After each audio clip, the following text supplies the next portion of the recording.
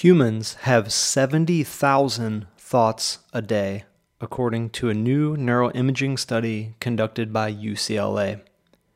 If you had to guess what percentage of those thoughts are positive and what percentage are negative. Hi, I'm Sam King Davis, and I am host of the Famous When I'm Dead Artist Empowerment Podcast, and today I want to talk to you about imposter syndrome, or that voice that is always in your head saying, the way you are now is not good enough. Man, you are one pathetic loser. Well, turns out the answer to that question is about 80%. 80% of the 70,000 thoughts that go through your head every day are negative. Now, they maybe don't do that, it's not safe, which in many cases can be helpful, even vital to your survival. But in today's urbanized world, they mostly have the effect of holding us back, or in some cases harming or being detrimental to not only our success, but our physical and emotional health. You may be doing the math and thinking, 56,000 negative thoughts a day? I'm an optimist. I might have a few frustrations here and there, but I'm definitely not that negative. Well, let me give you 2 points that will offer a higher perspective. 1. The first point is the iceberg.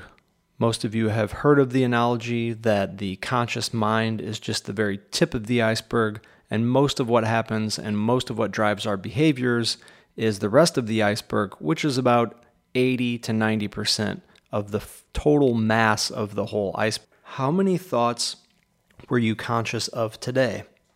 For me, I would say at most about 100. We are only actively conscious of a tiny number of our thoughts. It must be this way if we are to safely navigate our environment. We are evolved in a way to be of maximum efficiency in order to survive. This kind of limiting caution worked very well on the savannah, but can be limiting and even debilitating in the 21st century. The second thing is comparison by context.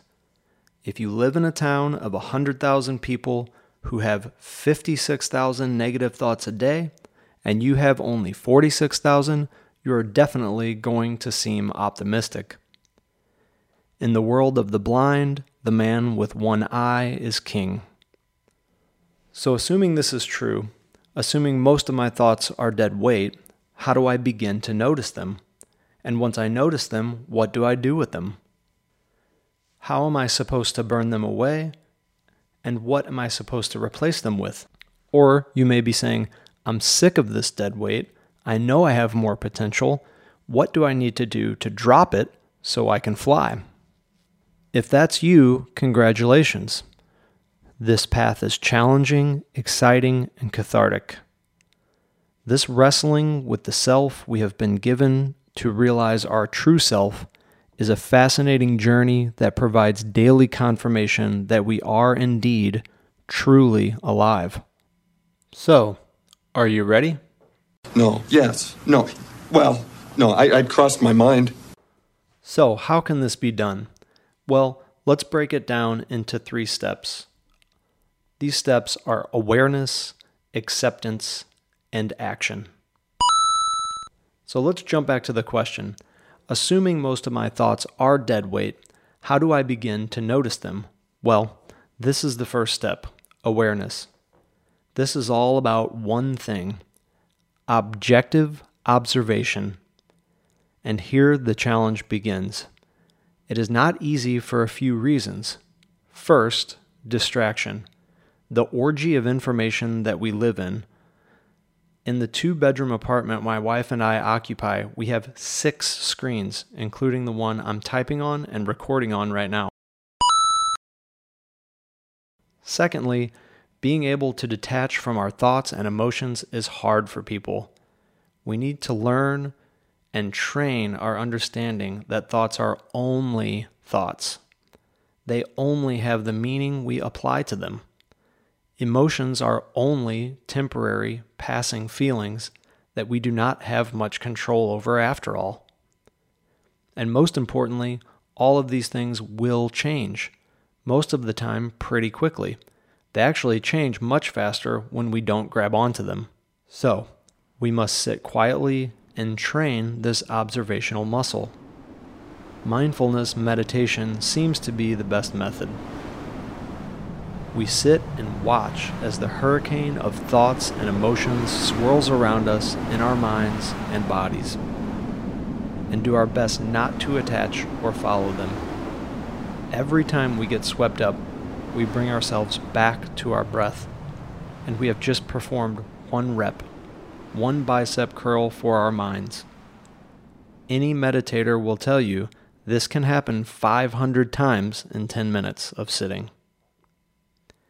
When we get up, we take that through the day and watch in the same way as we move through our environment and our relationships.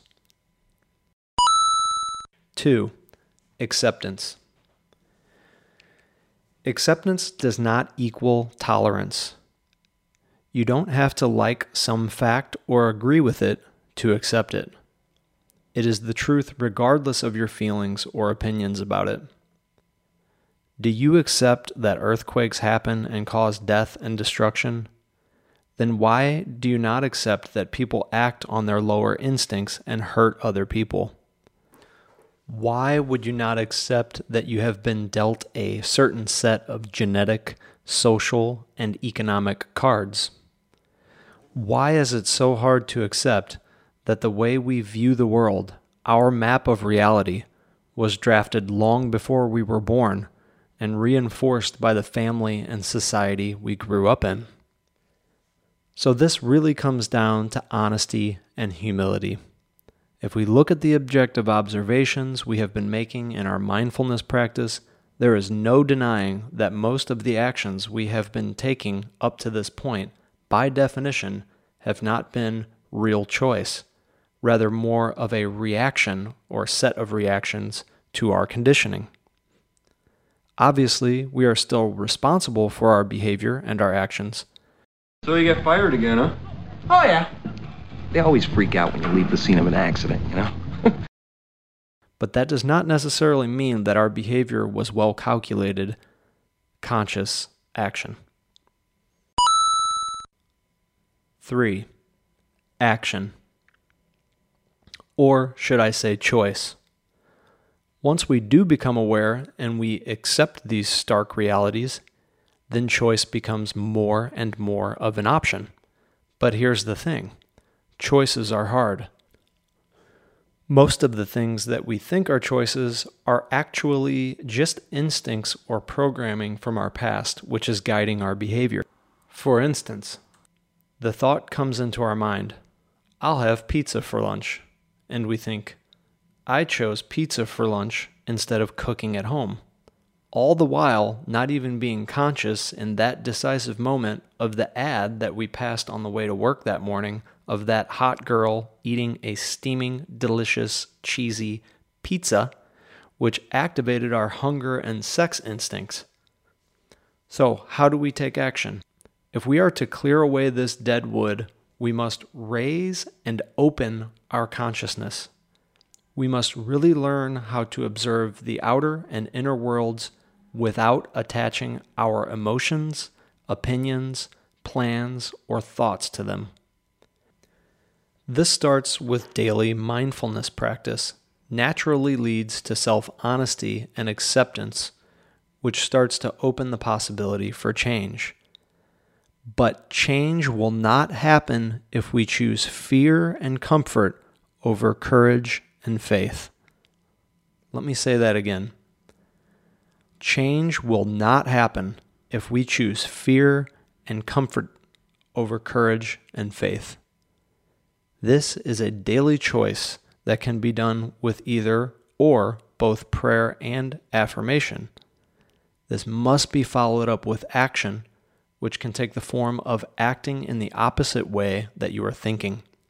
For instance, saying, I respect your opinion, rather than, you're wrong, or cleaning the toilet and saying to yourself, I'm in this family to serve, rather than, well, I did it last time, she or he owes me one. Remember the 56,000 negative thoughts a day? Well, you do the math. How many days have you been alive?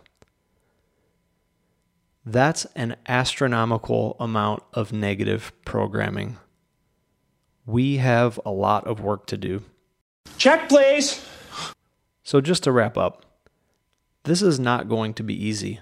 This is not going to be comfortable, and it's not going to go quickly. This is a daily struggle. So if you're not up for the challenge, I understand. There's no judgment here.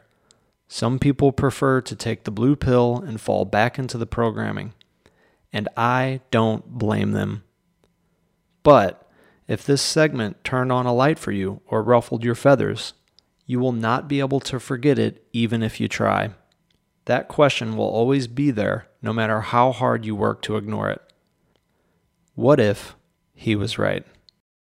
My whole point here is that you are vastly more powerful and wise than you realize, and you were born with it. This is because the power and wisdom does not come from the self. It does not come from what you have experienced or read. It does not come from your name, race, nationality, IQ, accomplishments, humor, or financial wealth. It comes from an infinite force that is always there, that we can always tune into. Our only job is to raise the antenna and adjust the dials. I guess we both learned a little something about each other today, didn't we? Hey, thank you for listening to my rant. If you got benefit from this, or you know someone who you think could benefit from this, go ahead and share it right away.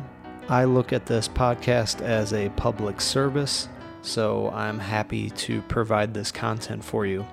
If, however, you would like to give a financial contribution, there is a Patreon button in the description below, and please feel free to reach out at famouswhenimdead@kingdavisart.com, or of course you could leave a comment. Knowing that what I'm doing here on this podcast is helping people and bringing value to their lives is the real reason I do it, and it gives me fuel to keep going. So just take a quick moment to leave a comment, or just feel free to ask questions and leave suggestions for what you'd like to see in future episodes. Okay, have a good one.